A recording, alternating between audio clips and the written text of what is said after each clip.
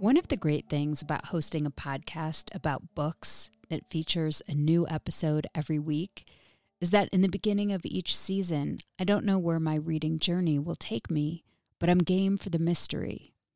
Joining Book of the Month is kind of the same thing. You know you're heading into new territory, and it's going to be an adventure. Book of the Month is a subscription that helps readers discover new books and helps writers by promoting emerging authors alongside established ones. Here's how it works.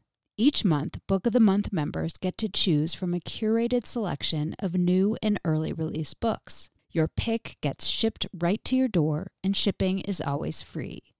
There's so much excitement knowing that one of your picks just might be that next book to make it into your top 10 most favorite books ever list. And if you like to listen to your books, there are options for you. Book of the Month just launched a curated audiobook option, and you can listen to your selection directly in the app. Here's what's in store for March. Annie Bot by Sierra Greer, Anita De Monte Laughs Last by Xochitl Gonzalez, plus several other titles. I chose the memoir Hereafter by Amy Lynn because I'm interested in how people deal with grief and bring their insights to the page. For a limited time, you can get your first book of the month for just $9.99 using the code CHIRP. You can sign up at bookofthemonth.com.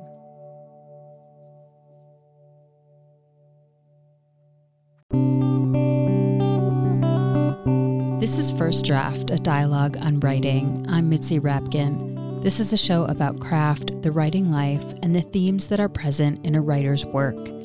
Every interview is a journey. I don't really know where our conversation is going to go, but I do know that it's fascinating every time, and one way or another, we seem to get around to what it means to be human and how through craft that idea is articulated on the page. Thank you for joining me on this literary pilgrimage into the mind of one writer at a time. My interview today is with Peter Turchi, author of the craft book Don't Stop Me If You've Heard This Before, and other essays on writing fiction. No rules is one of the things I repeat fairly often in writing classes. There are conventions and there are practices to learn and things to consider, but no rules. We'll be back with Peter Turchi after these essential words. First, I want to say thank you for listening. The episode you're about to tune into represents 9.5 years of weekly interviews with writers on craft and the literary life. This interview is one piece of an archive of more than 380 conversations that go into depth about how writers create their work and the subject matters that obsess them. Every single week, to prepare and produce this show, I am doing 3 main tasks simultaneously. First, I'm reading and researching for the interview I'm going to do that week. Second, I'm editing and voicing the episode that will air the next week. Third, I'm contacting authors and publishers and researching the lineup for the next month and season. With this work, I lean into the values of honesty, vulnerability, curiosity, and connection.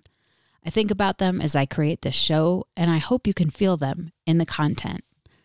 I simply cannot take this time to create First Draft without listener support. So I'm asking you with all my heart to please join me on this journey by becoming a donating member of the First Draft community.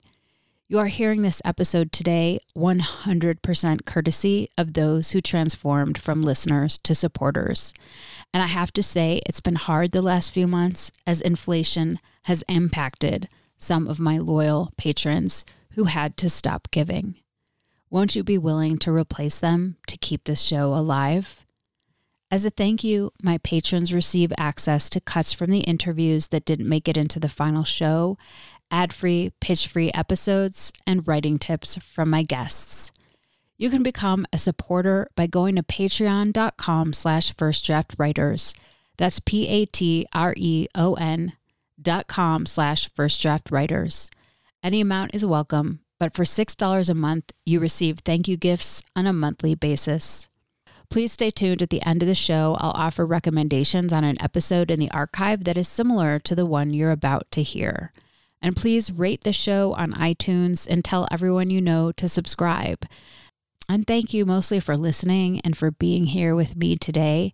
right now, in this moment, and on to the show. My interview today is with Peter Turchi, who is the author of 7 books and co-editor of 3 anthologies. His fiction books include The Girls Next Door and Magician. His craft books include A Muse and a Maze, Writing as Puzzle, Mystery, and Magic, and Maps of the Imagination, a writer as cartographer. He also co-edited with Andrea Barrett, A Kite in the Wind, Fiction Writers on Their Craft, The Story Behind the Story, 26 Stories by Contemporary Writers and How They Work, and with Charles Baxter, Bringing the Devil to His Knees, The Craft of Fiction and the Writing Life. Turchi's work has appeared in Tin House, The Huffington Post, Fiction Writers Review, and Plowshares, among other journals. He was born in Baltimore and teaches at the MFA program for writers at Warren Wilson College and at the University of Houston. His new craft book, Don't Stop Me If You've Heard This Before, and other essays on writing fiction, combines personal narrative and close reading of a wide range of stories and novels to reveal how writers create fiction that matters. He looks at the intricate mechanics of storytelling, including shifts in characters' authority, the subtle manipulation of images, careful attention to point of view, and the strategic release of information. We began the interview with Peter Turchi sharing why it was time to write another craft book and the questions he was pondering about craft. Like the other books, this one kind of accumulated from several things I'd been thinking about and lectures I'd been giving and conversations I've been having with students. Maps of the Imagination was probably a little bit different because in that case, I really wrote one essay and then kept thinking about that metaphor of cartography and writing, and it kept expanding. And so it became that book. In this case, there were just several not directly related issues that I was interested in, and I found myself talking about again and again in classes and to other writers. And I thought for my own satisfaction and so that I could think things through a little more thoroughly, I would write those out, which I did over time. And one of the things that gets a lot of attention in the book is a couple issues related to point of view, which I had not really addressed much in the other 2 books. And there were 2 particular issues related to point of view that I knew I wanted to think about and look at more carefully, which I do in this book. I want to talk a little bit more about your opening of this. And one of the things you mentioned in the beginning is sort of this idea that is there a right or a wrong way to write? I think that kind of came up as you were thinking about writing about craft and this idea of maybe people thinking that there is a right way. Maybe some of your graduate students asked about that in some way, even if it was maybe not exactly worded that way. Yeah, there's this notion, and I do think it's part of the evolution, of writing or probably working in any art, which is that, you're taught the way to do certain things and maybe even told certain rules, things you can't do, can't change point of view character over the course of a story, say, but just rules that are offered to people as they're starting out. But unfortunately, sometimes people think those rules somehow apply. I don't know who they think enforces these rules, but there's a sense that there are rules you need to follow when you write. And in fact, most of the most exciting writing we read either challenges the conventions of the time or outright defies them. And so part of all these books has been to encourage people to rethink individual work and what makes it successful and how they might use that as launching points for their own work. But no rules is one of the things I repeat fairly often in writing classes. There are conventions and there are practices to learn and things to consider, but no rules. Something that you do throughout this book is that you use other writers' writing as examples, but you're not just looking at a sentence, you're looking at how they do things, how they structure their writing, how they release information, how they move points of view. And I mean, clearly, most people say if you want to write, you need to read. But I think the kind of craft lessons you're offering are a whole nother level of truly reading other people's work. And I wonder if you could talk about that, especially for people who haven't gotten into like annotating others' work so deeply. In Maps of the Imagination, I think I quote William Herschel, the discoverer of Uranus, who said, "Seeing is an art which must be learnt." And he was an amateur astronomer, and he realized that the first thing he needed to do was to train himself how to look through a telescope and how to see the things that other people had seen and how to recognize them before he could start to look for new things. And I think that notion applies to writing too, that understanding how writing works or what makes a piece of writing successful comes from carefully considering it and looking more closely than a reader needs to or a reader should be asked to. In the same way that if you're trying to make film, you need to pay attention to, light and film speed and color in ways that a casual viewer doesn't need to ever think about. And so part of the, I guess, the task I've taken on with all three of these books is to encourage the kind of close reading that I've found beneficial. So you use a few examples in your book, authors, a few times in different chapters. One of them is Toni Morrison, E.L. Doctorow, Jai Chakrabarty. What was it about those works that drew you? I mean, I know you detail it in your book, but there must be something dynamic about the writers you chose that really help you illustrate your points. Yeah, well, now that I've written these three books, with the first one, I pretty much drew on the books that I loved and thought about a lot up to that point. So Calvino is in there, and If on a Winter's Night a Traveler, and the story from Cosmic Comics that I think about a lot. Nabokov and Lolita are in there. A lot of things that have been on my mind for a long time. And while one can't entirely shake one's influences, I wanted to sort of add to the discussion in this book by using some different writers and certainly some more contemporary writers.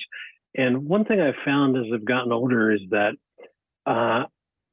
it's not that I don't have the urge to read more, but I tend to read more deeply and to reread more than I used to. I'm not in such a hurry to finish a book and get to the next one. If a piece of writing really interests me, I'll come back to it for a couple of years. And that Jai Chakrabarty story, A Small Sacrifice for an Enormous Happiness, is one that was in an anthology I was using in an undergraduate class. And one of my students, a very good student, had to give a presentation on it, and he pointed out a couple of things in the story which I hadn't noticed because I'd kind of blown through the entire anthology and was waiting to hear what they were going to do about these stories. And so I went back and spent time with it, and I started to appreciate more and more how well built it is. And it also struck me that story, although it was written in the past 10 years, is in some ways a Chekhovian story.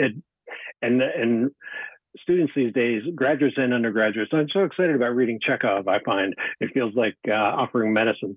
And so I'm always looking for stories that do some of the things the best Chekhov stories do, but might seem, more familiar in some ways. And even though that story is set in India back in the 60s, I think it feels fresher, and so it's worked well when I've talked to students about it. And as I said, as I've looked at it more closely, I've just realized how well built it's been. The Morrison is an unusual one because it's not one of the books that people talk about first. The book I come back to a couple of times in these essays is A Mercy, either a novella or short novel that she wrote, which is surprising in several of its moves and a challenging book in some ways. But again, it's one that I spent a lot of time with and started to admire for a variety of reasons. And I thought, because unlike say, Beloved or Song of Solomon, it isn't discussed quite as much, that it might seem fresh to readers too. So the way that you just described that, but also in your book, it's almost like the writer is this director of this orchestra, and, they have to make sure they have all these various tones and different instruments and the crescendo at the right time for that particular story to work.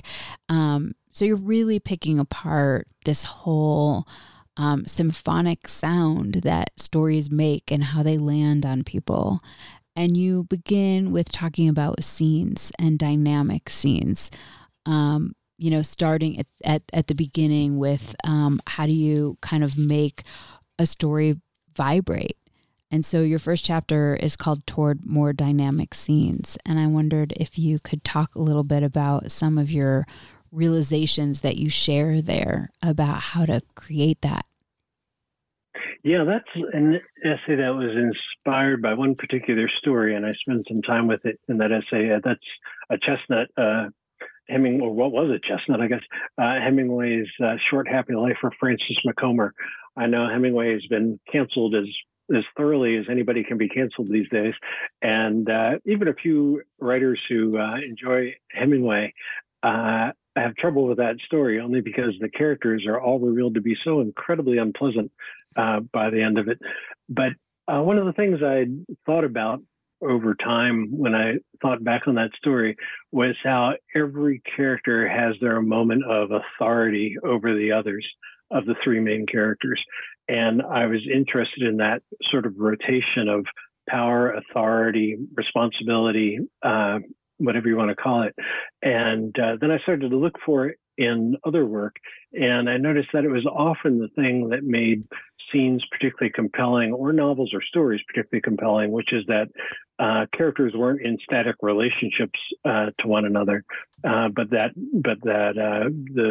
the kind of power or authority in a scene would shift at crucial moments and so reveal some other aspect of a character that we hadn't noted before.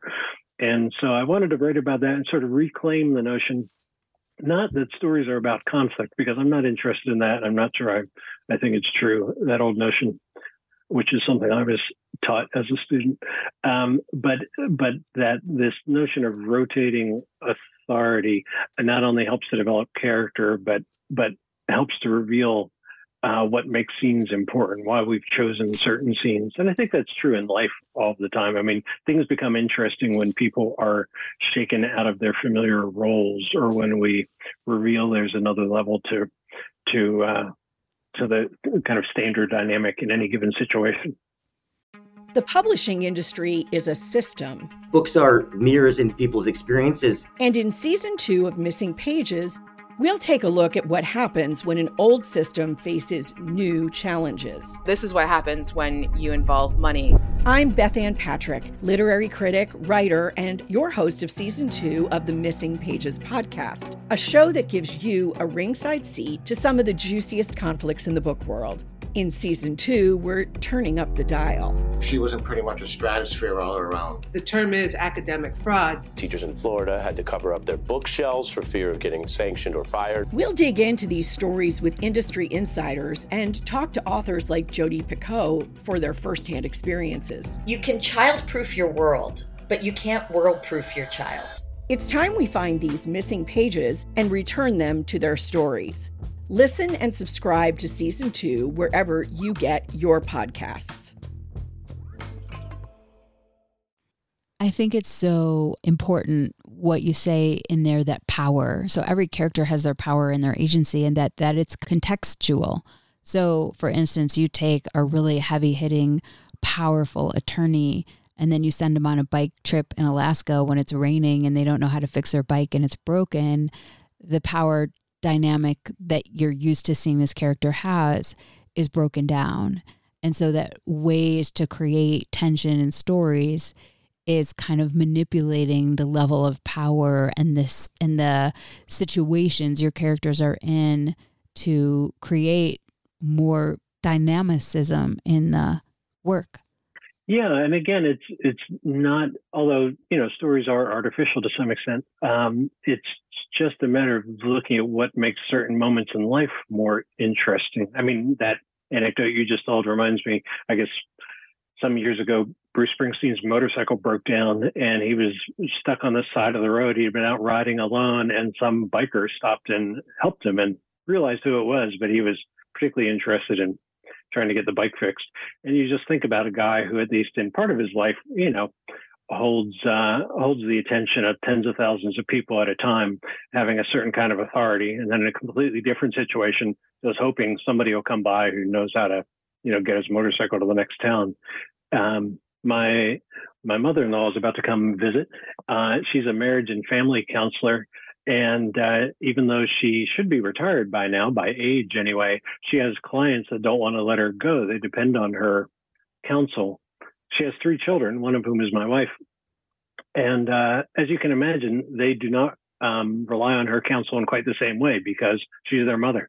And so once you take someone out of a certain situation, that sense of authority or responsibility can change quite a bit. They love her, but still, it's mom. So they're not going to listen to her quite the same way that a client will.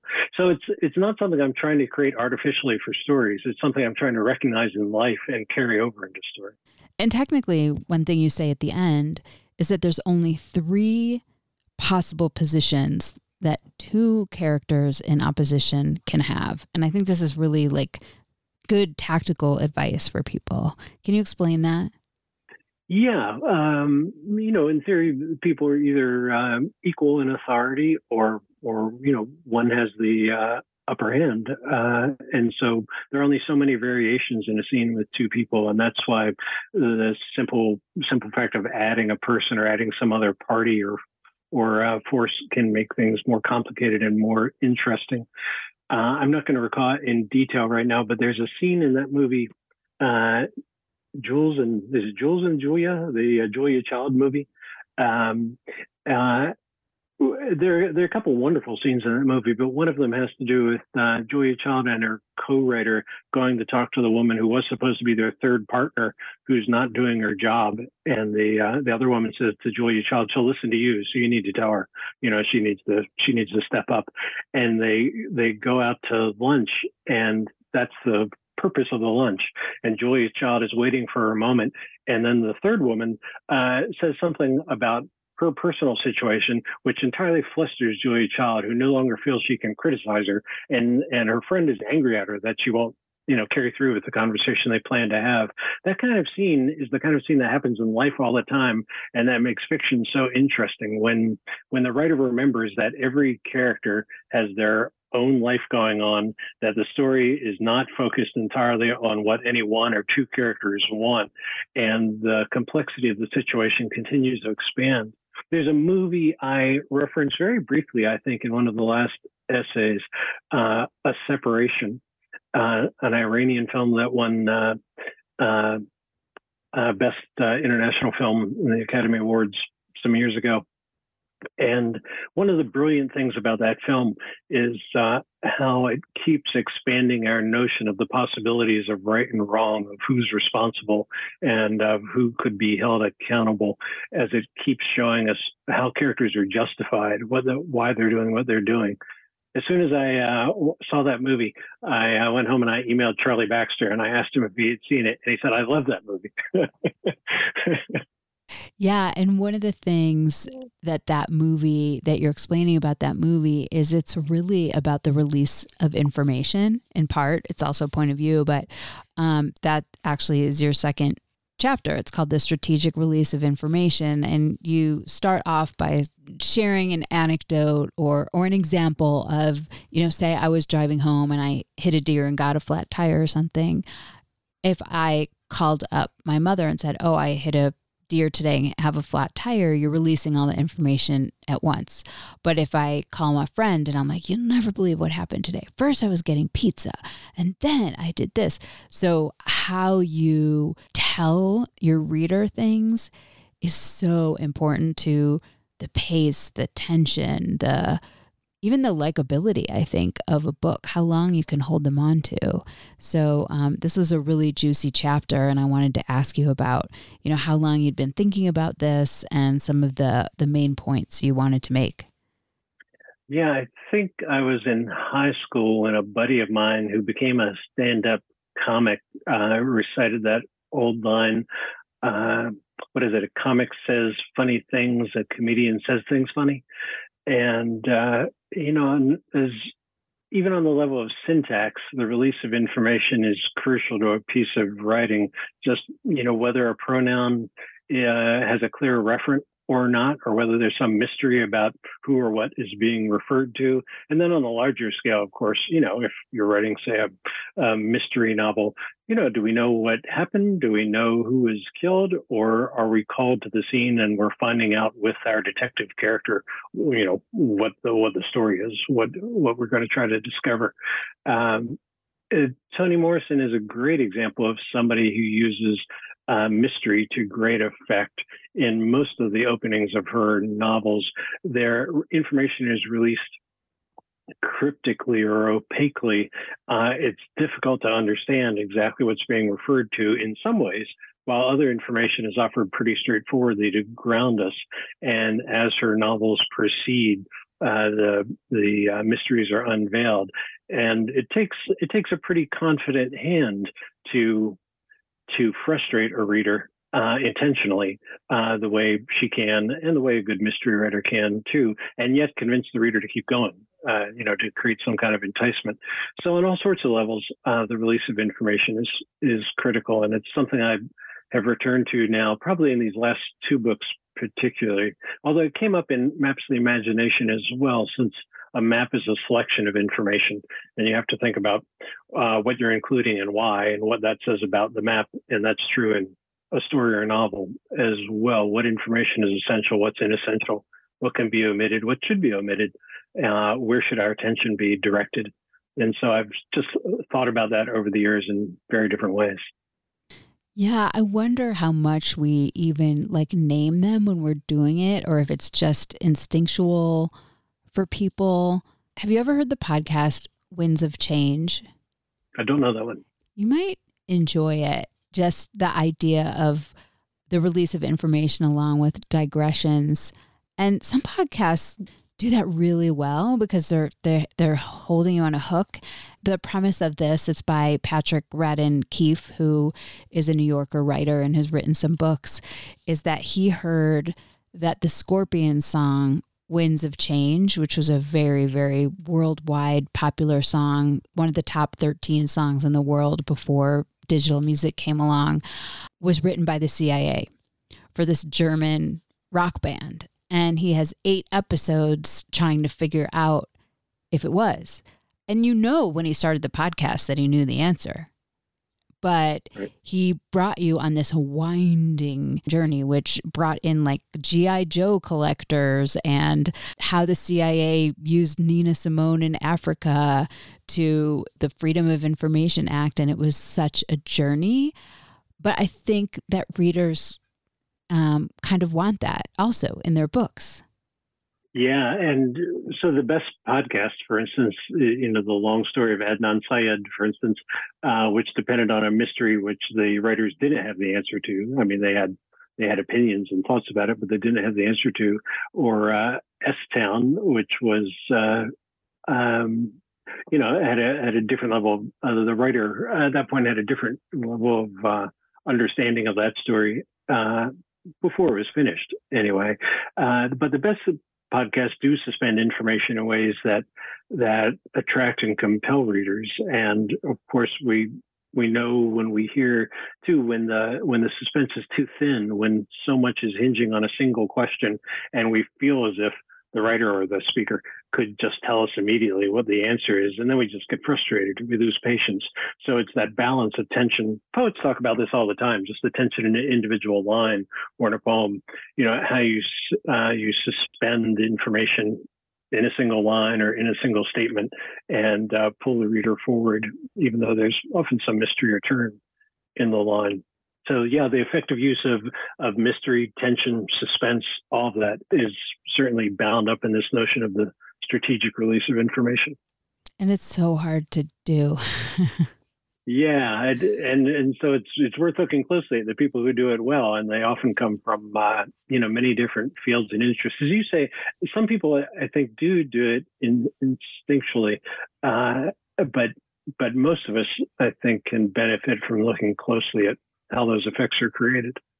Yeah, and I think with a podcast, when it's serialized, so they know, I mean, it can be the same with a chapter, but it's literally the release of information. They might only release them once a week, whereas a book you have in front of you, so you need to think about how maybe you structure your chapters and how you hold back in certain ways or even use white space.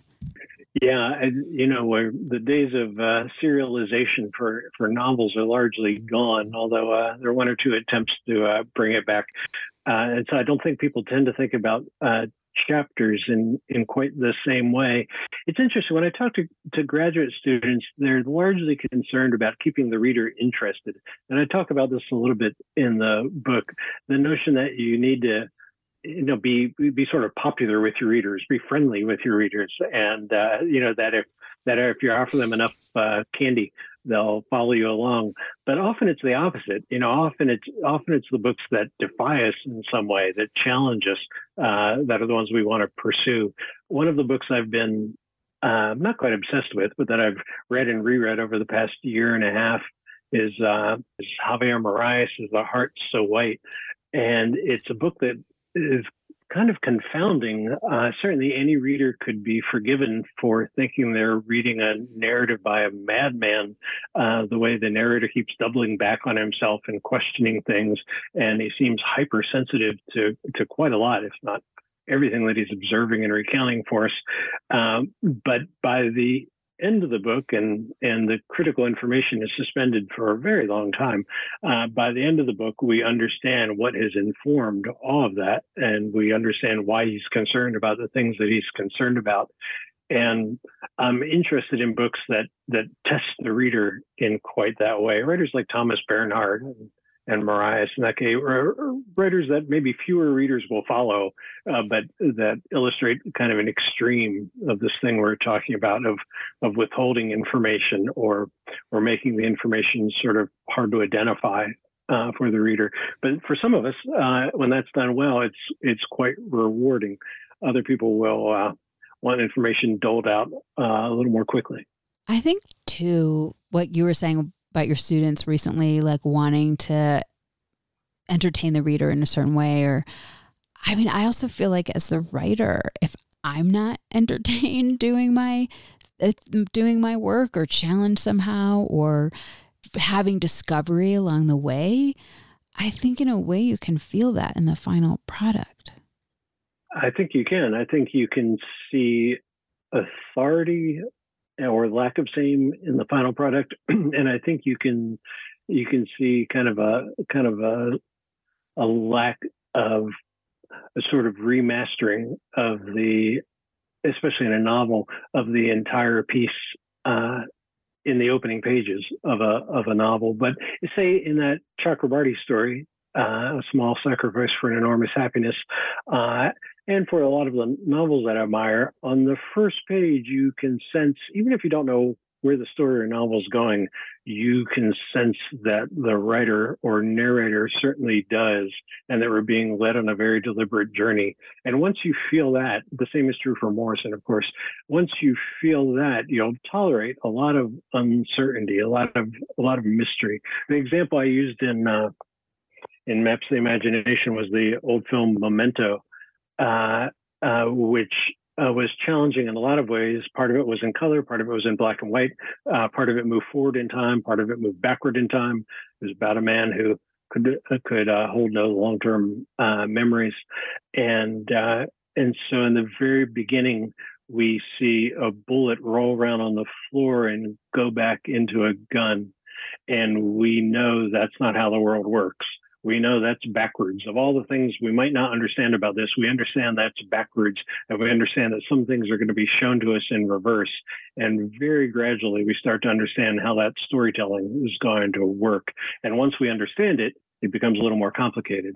So it's a great example, really, of how both to invite the reader in and stymie the viewer in that case. Another chapter you have in here is on digressions and misdirection and asides. And I think that question of what is right and wrong in fiction, at least for me, when you have like first lessons in fiction and people say, for instance, like never have backstory, then you have heart palpitations every time you start to write backstory, even if it's 20 years later. And you're talking about digressions in a way that can make people feel good. Like, it's okay to have a digression. And sort of this question that you're holding is like, is everything essential to the story? And how do you measure that? Yeah, well, that's a good question. There's the old-fashioned notion that, the ideal novel or story would be all perfect words, each word perfectly chosen. But there are a variety of people. Robert Cohen, who once gave a talk on great sentences, and as part of it said, not every sentence in a story should be great. You need room for the great ones to shine. So you need some quieter sentences too. And Kevin McAvoy, who recently passed away, gave a wonderful lecture on useless beauty. That is the moments in stories and novels which aren't plot oriented and may not even change our understanding of character, but in their own add something to the work. So I think the notion that everything needs to be pared down to what's absolutely essential is one of those rules or pieces of advice that is exaggerated to ill effect. I think one of the reasons we read is, for the pleasure of the prose. And so a well-turned sentence may in fact charm us, even if, it does a modest job in the overall telling of the story and maybe doesn't have anything to do with plot at all. But yes, how much of that? I don't think there's any easy formula for that. Depends, I suppose, on how much we're charmed. We'll tolerate quite a lot of digression, as I try to argue in the book, when it's entertaining and when it seems managed by someone. So in that classic old story, The Story of the Old Ram by Mark Twain, which is a story about comic digression, that was one of his most popular pieces. When he was on the lecture circuit, people would actually call for it, and he knew he had to tell it, even though everybody had heard it. Everybody had read it too in Roughing It, but they wanted to hear it, and he deliberated over it. Speaking of strategic release of information, to the timing of his pauses. Twain was, unlike me, a very slow and deliberate speaker. And he would calibrate the pauses in the telling of that story because he said all of the humor depended on how much space he gave them.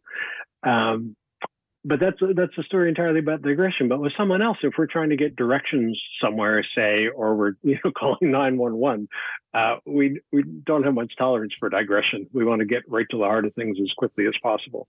So it's all a matter of kind of the context for that work. But I have a digressive mind. I interrupt myself all the time when I'm speaking a sentence or thinking something through. And for a long time, I tried to resist that in writing. And then an old teacher of mine, the poet Steve Orland, who had heard me do some public speaking where I indulged that habit, he said, why don't you write like that? Which was good advice. And that's something I've tried to pursue since then. Yeah, and I think you can also use it, and this would probably be more misdirection, where you are calling 911 and all of a sudden something else happens. So you're ratcheting up the tension, because even if you're bringing in something from childhood, it's this might not be the case, but I often think about this bullet in the brain in general as a story, when the very end is him like going through all of these memories. I mean, it's essential to the story, but it's right before it, like it breaks in to the action that's happening. Yeah, it does. The story's really in halves, and we know that character is being killed. The bullet has been fired. Then we flash back and we get those memories, which ends with that scene playing baseball and his attention to language, and also kind of an earlier, more innocent self than the guy that we've met in the bank, who is irritable and cynical, and to some extent seems to get what he deserves.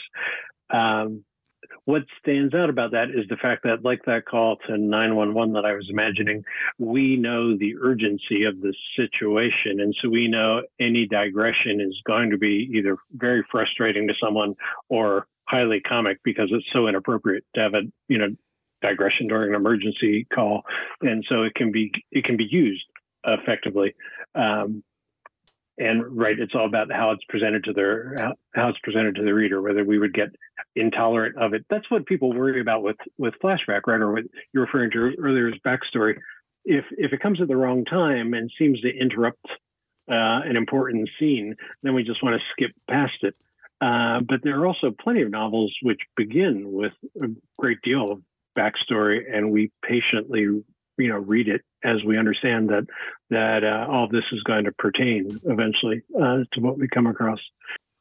There's an essay in the book called "A Funny Thing Happened on the Way to the Information Dump," because so many students seem concerned about writing narration, just anything out of scene, and they're worried that readers will skip it or be, frustrated by it. But a lot of wonderful writing, of course, occurs in narration, and it's related to the use of third-person narrators too. And the answer is instead to figure out how to write that well, as opposed to how to avoid it.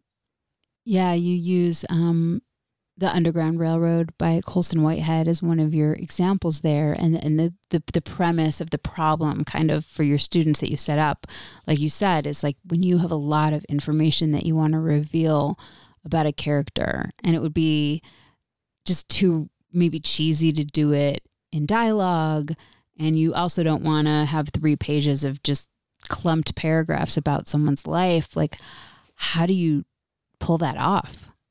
Yeah, that's just such a great example. I mean, it's really a masterful opening, because the opening of Underground Railroad mirrors an old-fashioned biography where you start with the main character's grandparents, say parents or grandparents, in those stories. But often I realized, even when I was young and reading historical biographies, I was thinking, I want to get to Abe Lincoln. I don't really care so much about the great grandparents, and so I would kind of hurry forward.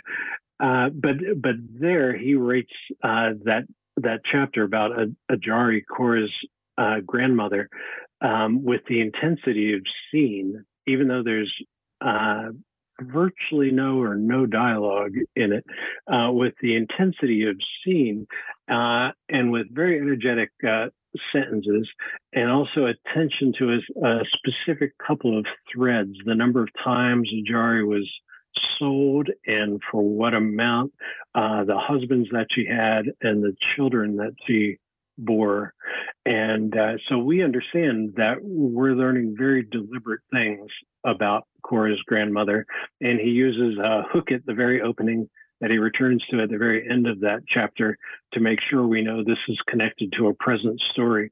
It's just a masterful example of how to provide the reader with, in that case, is 5 pages of backstory, which we couldn't possibly skip. I mean, we are immediately engaged in that writing. You spend most of the second half of the book talking about narrative distance, both in first person and third person fiction. And I wonder if first you could describe narrative distance. Yeah, it's really how close the narrator is to a particular character's thoughts or understanding or perspective. And one of the reasons I wanted to write about that was because, as I say in that essay, for a few years I was invited to judge a contest, or to be the final judge of a contest, and some other readers winnowed down all the submissions for that fiction contest to, I think, 5 that I was given and then had to rank. And I noticed that for 3 years, all 5 of the finalists were in first person, and they were kind of witty stories, and they were in a colloquial voice. And clearly the readers were enjoying a certain kind of storytelling. And one of the things I started to notice about those is that there is almost no distance implied or allowed between what those first-person narrators saw and thought was funny or worried about or were anxious about and what the readers should think. And so it was a really limited use of the first person, whereas a lot of great first-person narrators, including Holden Caulfield and Huckleberry Finn and Humbert Humbert in Lolita. We're meant to understand, ironically, that is, we do not see the world they do, the way they do. We're meant to see things quite differently. Sometimes we might sympathize with them or accept their judgment. At other times, certainly with Humbert Humbert, we see things quite differently. We're appalled or disgusted by many of the things that he says and does. And so the question is how to do that, how to create the understanding in a first-person narrative that we're not meant to accept everything that narrator says. It's difficult for the writer because there's nowhere to kind of poke your head in and say, this guy's wrong. Don't listen to him. But nonetheless, I'm going to write to you in his voice. And that's why it's worth looking at some of those examples, which I do, including Holden and Huckleberry Finn, as well as some more contemporary examples like Janina in Drive Your Plow Over the Bones of the Dead, the Olga Tokarczuk novel, and just to look at what makes an ironic first-person narrator compelling, and also how the writer signals to us that we're not meant to believe everything that character says.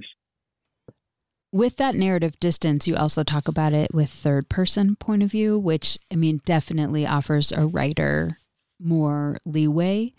And you talk about how you frame that point of view character and the language you use for that character to keep them maybe at a certain distance or to modulate that distance, but wondering if you can talk about a few highlights of your thoughts about that. Yeah, that's one that came up from a discussion actually quite a while ago in a class that I was teaching, where someone said that they'd been told that once you establish an intimacy with a character, so what we often refer to as close third-person narration, that you couldn't move away from it, that you had to stand right there. And I'm not sure anybody actually offered that advice. It was probably a misunderstanding, but it was probably not a useful way to think about how to use third-person narrators. Chekhov and Alice Munro come to mind quickly as two wonderful short story writers who quite fluidly move quite close to their character's point of view and also step back from it at necessary moments in order to tell their story. And that is often the way we tell stories. If I tell a story about, somebody my, wife encountered Target the other day, I'll probably give a kind of narrative overview of it, and then I'll move closely to, and so she told this woman, and she was getting angrier and angrier, and so I kind of inhabit her point of view, and then I'll probably pull back and say what I have to say about that scene. So it's a natural kind of storytelling, but for some reason, writers sometimes feel that they're beholden to stick to a particular character's perspective in a story. This is all kind of a training ground to move toward, as I say in the essay, the omniscient point of view, to actually have a narrator like Colson Whitehead's in the Underground Railroad, like Toni Morrison's in A Mercy, even like Jai Chakrabarty's in A Small Sacrifice for an Enormous Happiness, a narrator who can step back from the character and help the reader see more than any one character sees or understands. Richard Russo, in an essay he wrote on omniscience, I think in defense of omniscience, and Robert Boswell in an essay he wrote on omniscience, make the case from the omniscient point of view as a tool for a broader kind of storytelling. And a lot of the best writers draw on omniscient narrators, which is directly related to this issue of narrative distance in the third person, because omniscient narrators move very close to certain characters at certain times, but also, like Jane Austen, Tolstoy, Colson Whitehead, Toni Morrison, reserve the right to speak directly to the reader. So when you take all of these things we've been talking about together, you talked a little bit about, just mentioned sort of endings, that there's some books that, I think it was A Mercy, actually, by Toni Morrison, you said gets criticized because everything wraps up too neatly. But in the end of the book, you talk a little bit about ambiguity in endings and not going for neatness. And this is how life is generally, but wondering if you had anything you wanted to talk about with regard to that idea. Yeah, I think that was Song of Solomon that I was talking about. That although it's obviously a highly regarded novel that some people think isn't as strong as some of Morrison's others because everything comes together at the end, sort of like a detective novel. Our questions are answered. There's one lingering question at the very end of the book, but a lot of things are explained and resolved. And E.M. Forster,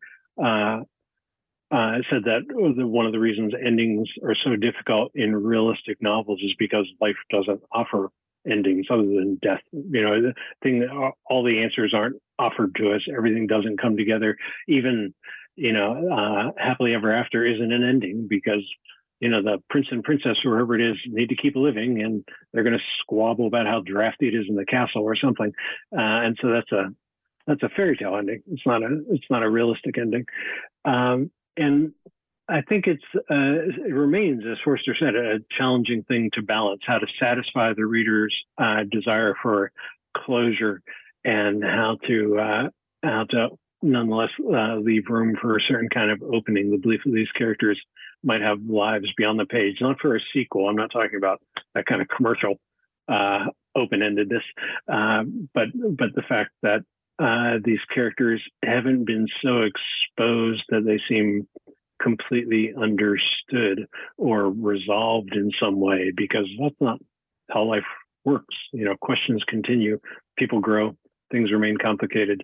And so that balance is difficult. My wife and I were talking about Larry McMurtry the other day, and we were both remembering when she read Lonesome Dove years and years ago, which she'd been devouring. She's usually goes to bed early, but she was staying up late reading Lonesome Dove, and she very nearly actually threw that book across the room at the end. She was so appalled at the death. I don't want to spoil it for anyone. The death of one of the characters, that she understood it as kind of an act of necessary closure for the book, but also hated it. And so it's interesting, how strongly we'll respond to how stories resolve. Can you read a passage from an author that speaks to you or influenced you as a writer? This is a little passage from the third chapter of Robert Boswell's novel Mystery Ride, his second novel, so from quite a while ago. We've got a character named Stephen who's preparing for a visit by two women. By the time Stephen had bathed and dressed, he had only 20 minutes to prepare Swedish meatballs.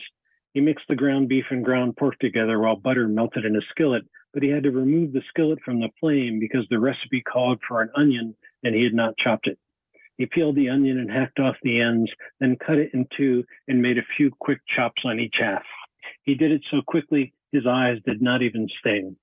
On closer inspection, he found the recipe called for the onion to be finely chopped. He hoped it wouldn't matter. He did not know that breadcrumbs could be purchased in a cardboard cylinder, that they were yellow and granular. He ripped 5 slices of whole wheat bread into little pieces and put them into a bowl, to which he added half a cup of milk. The result made him suspicious, but there was no time for it. He combined the meat with the crumbled bread and milk, adding an egg, salt, and pepper as the recipe instructed. He molded 30 lumps of whitish stuff, which, he had faith, would become meatballs in the skillet. He should have made chili, but he had not wanted to seem limited in the kitchen, cooking one of those meals men always make, an admission of his own state of ridiculousness. But he should have stuck with something he knew, something he had at least attempted before, because the meatballs were crumbling and the chunks of bread were turning black. He got himself a beer from the refrigerator and stirred the mess the required 10 minutes, then dumped it into a saucepan. The first thing Leah Odell said was, "Smells good." It's a small passage in that book. It actually demonstrates one of the things we were just talking about, that narrative distance in the third person. We understand Stephen's thinking. We're close to him when he realizes that maybe he should have just made chili after all. But at the same time, we're far enough away to know what he doesn't about breadcrumbs, for instance. It's also a scene that has, moments of humor, but also treats the character with respect. So we know Stephen is out of his league, that he's not comfortable in the kitchen, and that this dinner probably is not going to go wonderfully well. But he's also a man who's a very talented and hardworking farmer. and he's effective at that work. And so we're getting to see, talk about power dynamics in this case, we're getting to see him in a moment of vulnerability. And elsewhere in the novel, we'll see him where he's best, which is out in the fields. And he also has a great, what we now call emotional intelligence. He's aware of other people in a very compelling way. I was struck by that scene, which I thought about, I don't know, recently for some reason, even though it's probably 30 years old. And I was struck by the fact that in Tumbledown, a novel that Robert Boswell wrote just a few years ago, there's a similar scene at the beginning where a single man is making brownies, and he leaves out the eggs, and he's getting the brownies that everybody has to bring something in for work on, alternating Fridays. And so he's made these brownies. And as he picks up the pan, he sees these eggs on the counter, and he thinks, it's not possible I didn't put the eggs in the brownie.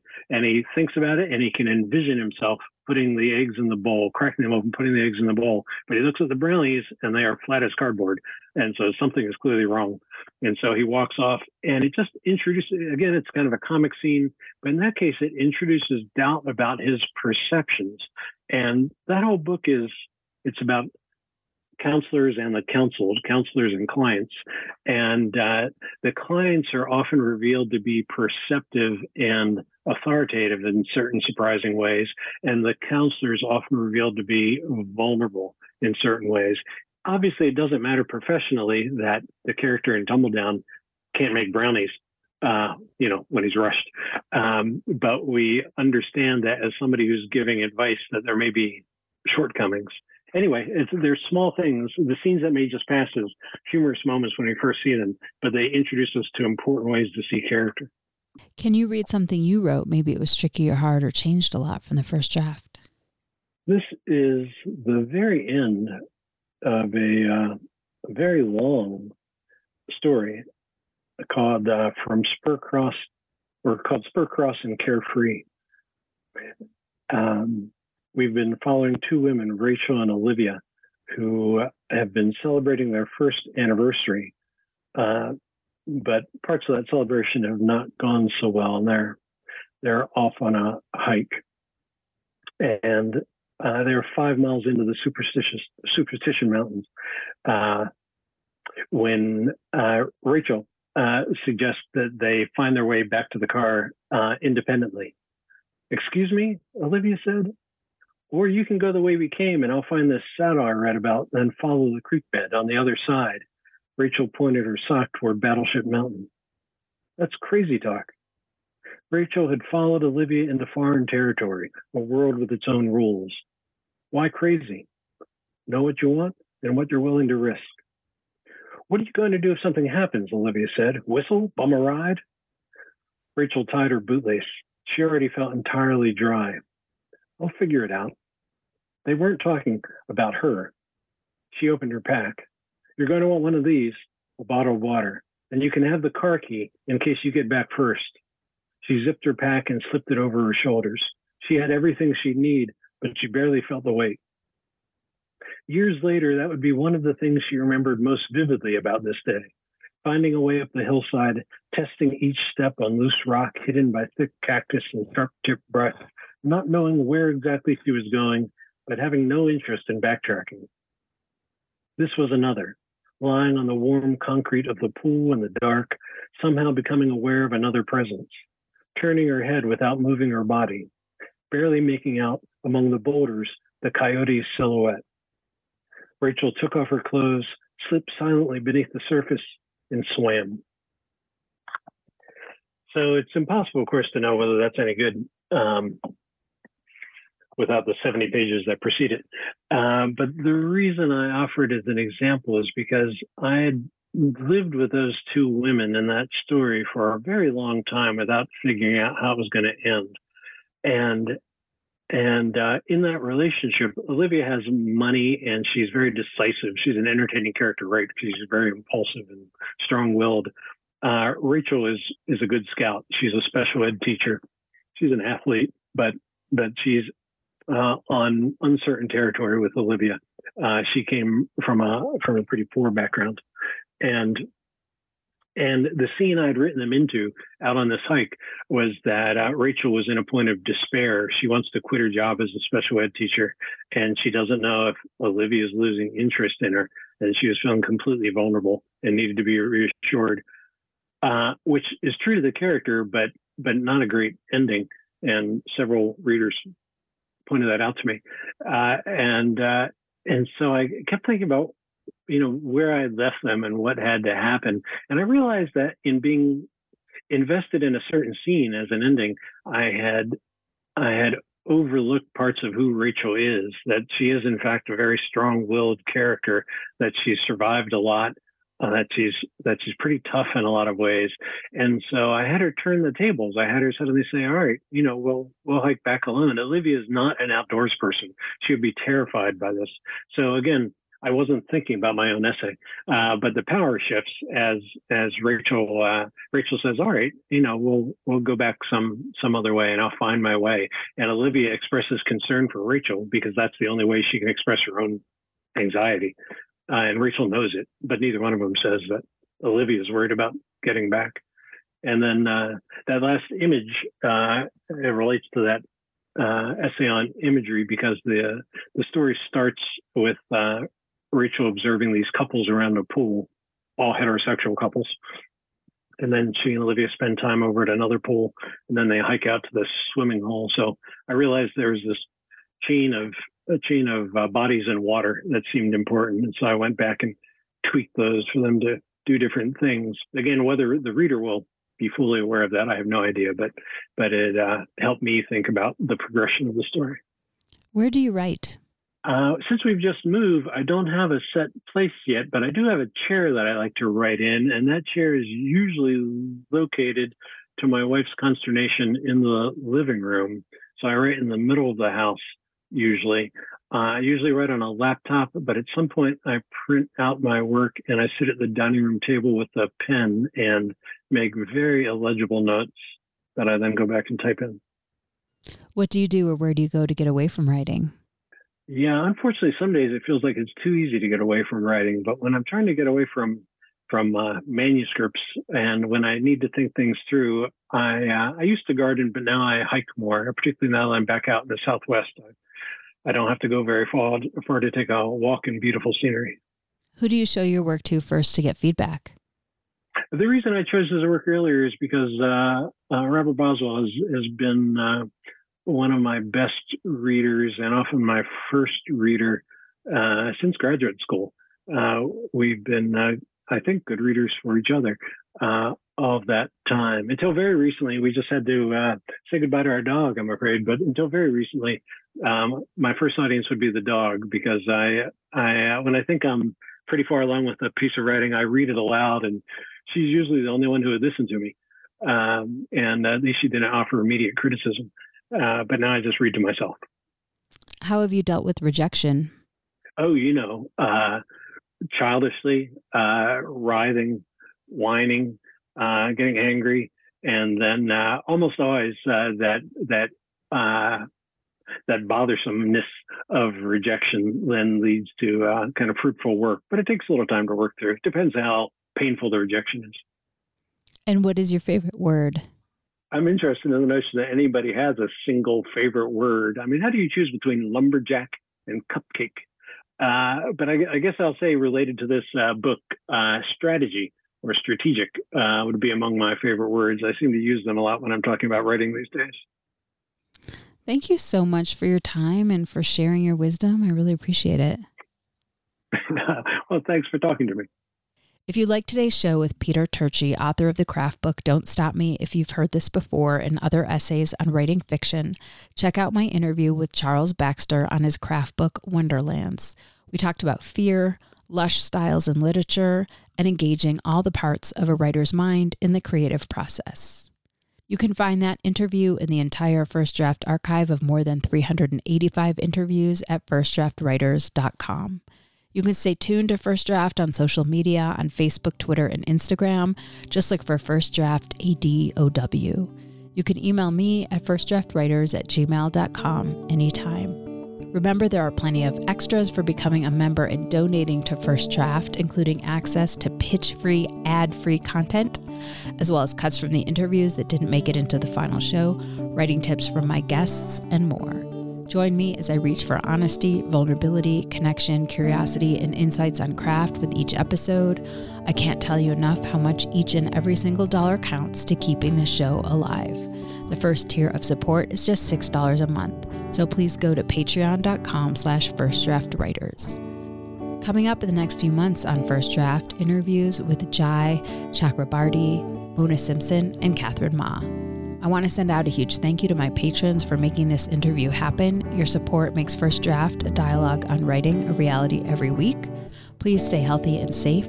The theme music for First Draft was produced and performed by Murph Mahaffey. I'm your host and producer, Mitzi Rapkin. Thank you for listening.